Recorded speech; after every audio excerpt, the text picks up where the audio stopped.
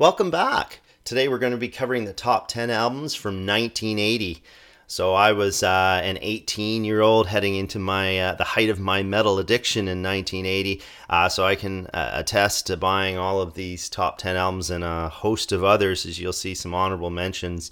So looking back, it's clear that 1980 was one of the best years in heavy metal history. You had the new wave of British heavy metal introducing a cast of hot new bands and injecting some extra heft into the old guard. It really was an exciting time to be a metalhead. So as we always do with these top 10s, we'll start with number 10 and work our way back down to number 1. So let's get her started. So in a year dominated by the fledgling new wave of British heavy metal, it's fitting that our number 10 record of 1980 comes from that stable in the form of Iron Maiden's self-titled debut. So I gotta admit that this was an inconsistent record, though, being nonplussed with the soft hard Remember Tomorrow and the ethereal Strange World. But there's no denying that this debut contains some of the band's best material, like the opener Prowler, Charlotte the Harlot, the beyond epic Phantom of the Opera, and the titular Iron Maiden. I would consider this the band's second or third best album, actually. So let's listen to Prowler.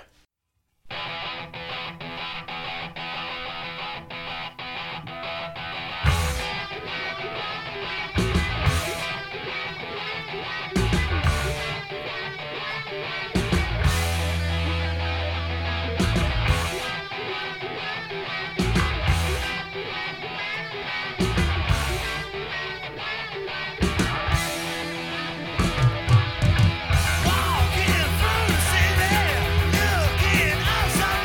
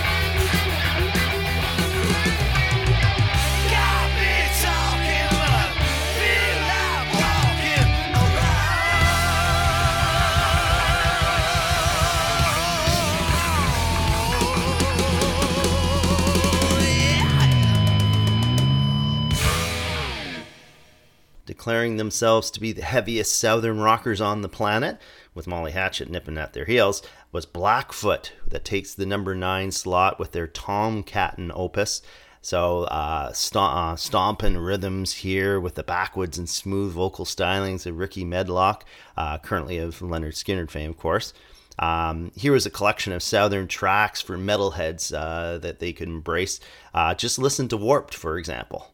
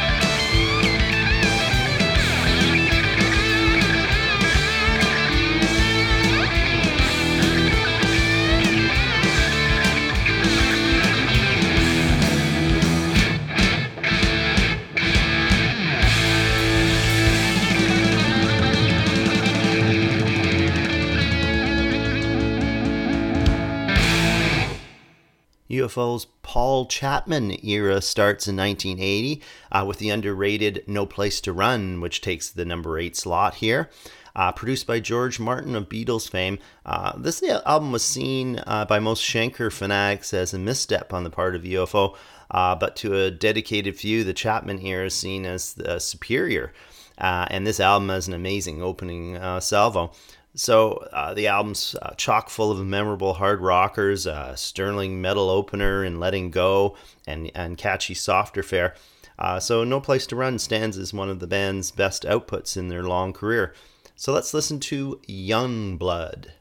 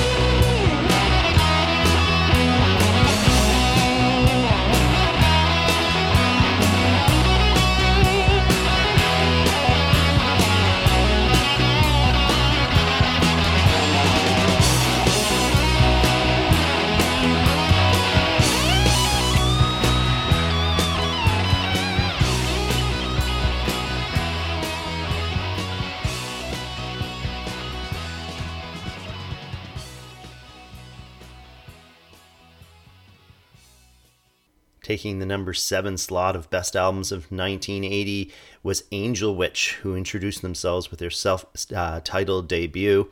It seemed to be a doomed and doomy extension of Iron Maiden's opening statement. It's full of great song structures, hooks, and melodies. This eventually became a legendary piece of new album history. Let's listen to Atlantis.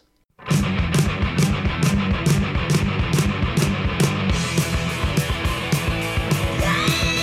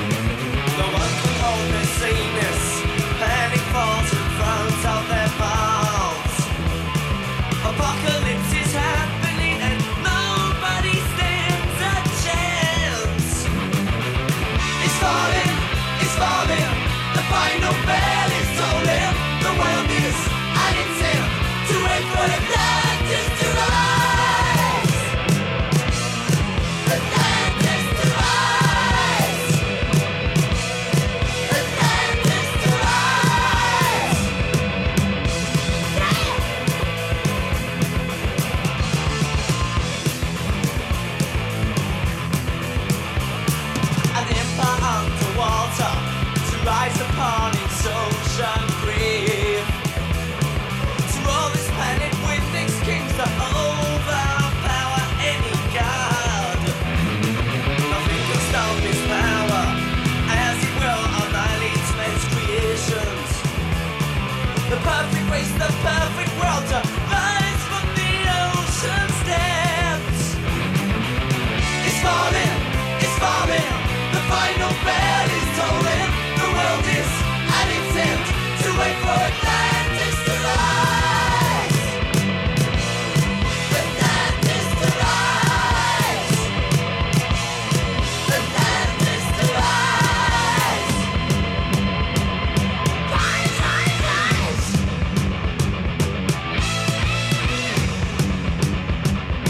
Rise, rise, rise.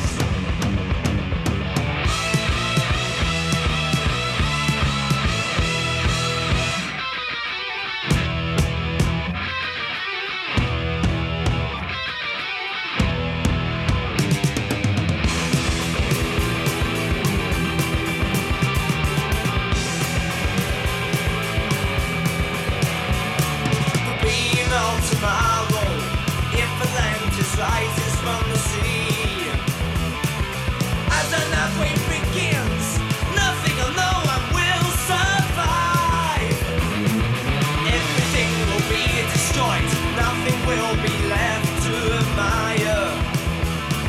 As evolution begins again, maybe Earth will turn to fire.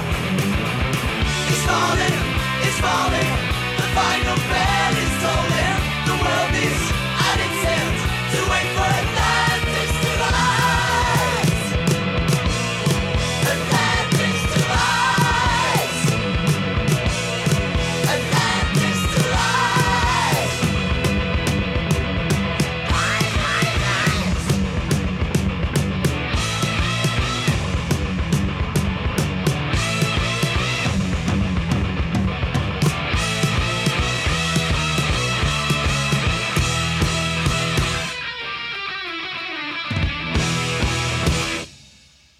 Improving by leaps and bounds over its debut, SAXON inject their traditional metal with energy heretofore missing, seemingly plugging straight into the excitement of the new album that was turning kids into revet heads in droves at the time.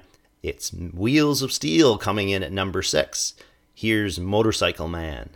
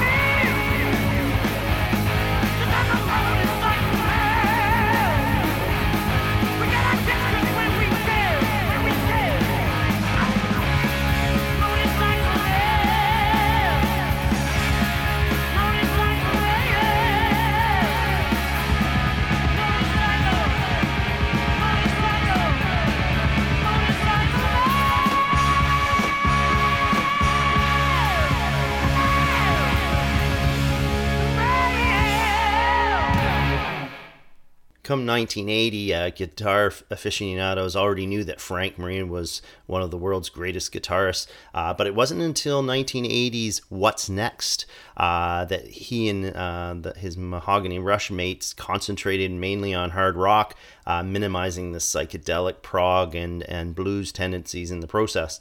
So here is a result, a perfect bullseye for metalheads and hard rockers. They can point to a Marino platter and say to their buds, listen to this in all confidence. Just listen to the extended blast of Something's Coming Our Way. I would consider it the greatest guitar solo of all time. Just amazing. Unfortunately, it's too long to fit on this episode. But coming in at number 5, Frank Marino Mahogany Rush with What's Next. Let's listen to the opener, You Got Livin'.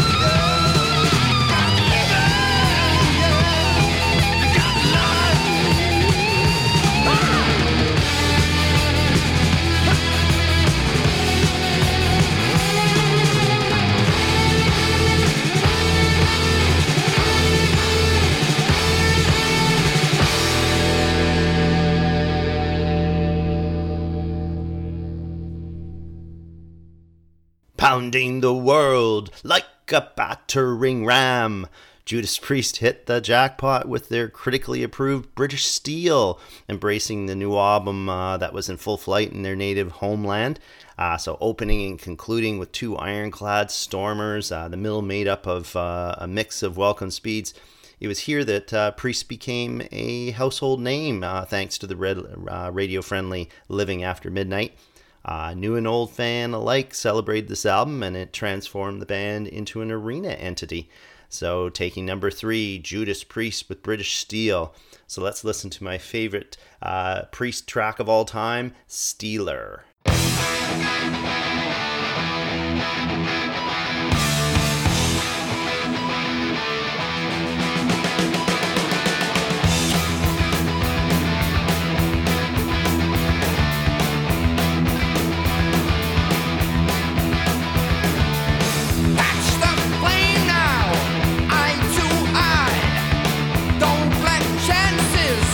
Pass you by, always someone at your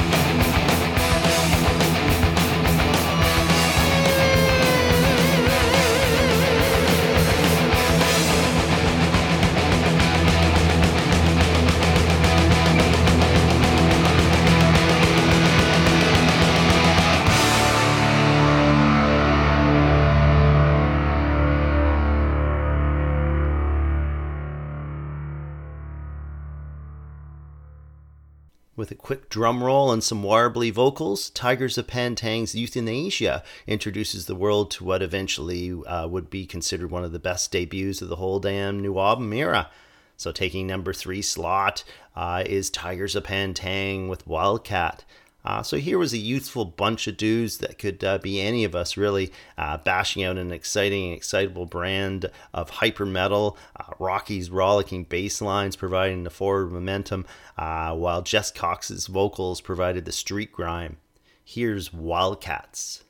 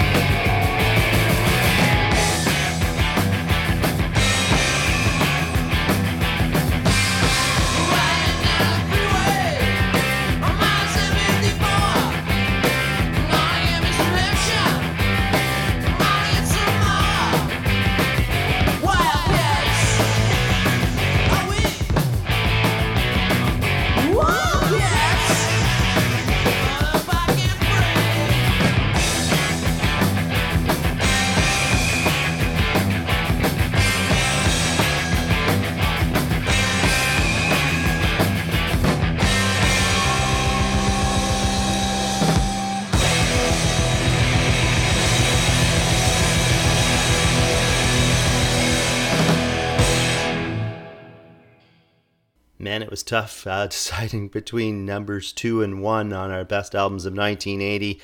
But I'm going to go with number 2 with the godfathers of heavy metal, who were seen as being past their prime date by 1980. Ozzy gone to start his solo fortune, and young bands all around the globe kicking out new aggressive music.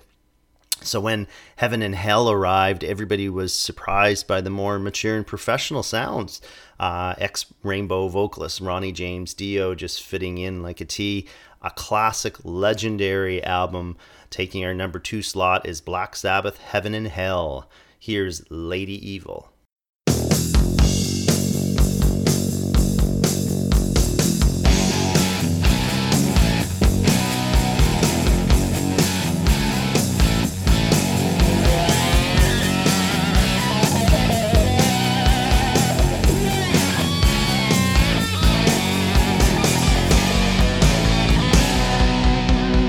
There's a place just south of Witches Valley where they say the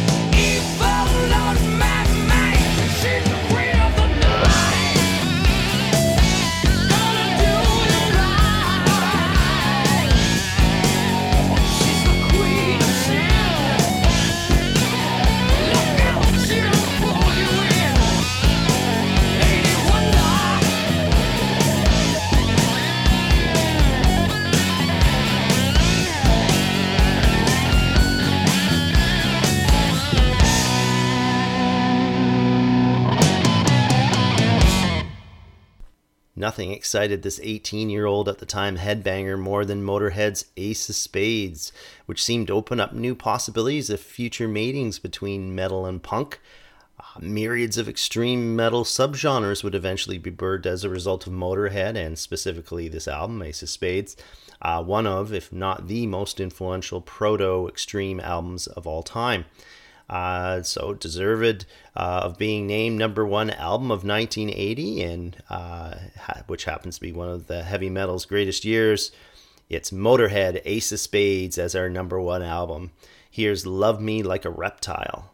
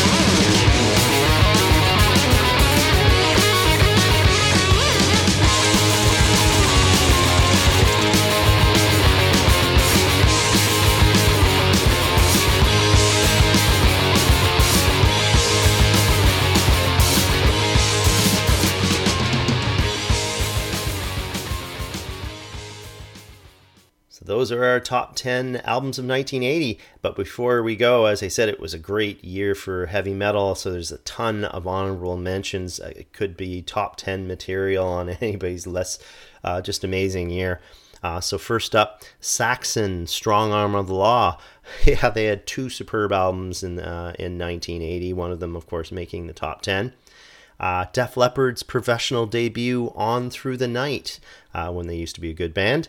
Vardis with their debut 100 miles per hour of amphetamized boogie metal, recorded live no less. On the hard rock side of the equation, we had Ted Nugent's Scream Dream, probably the Motor City Madman's heaviest album.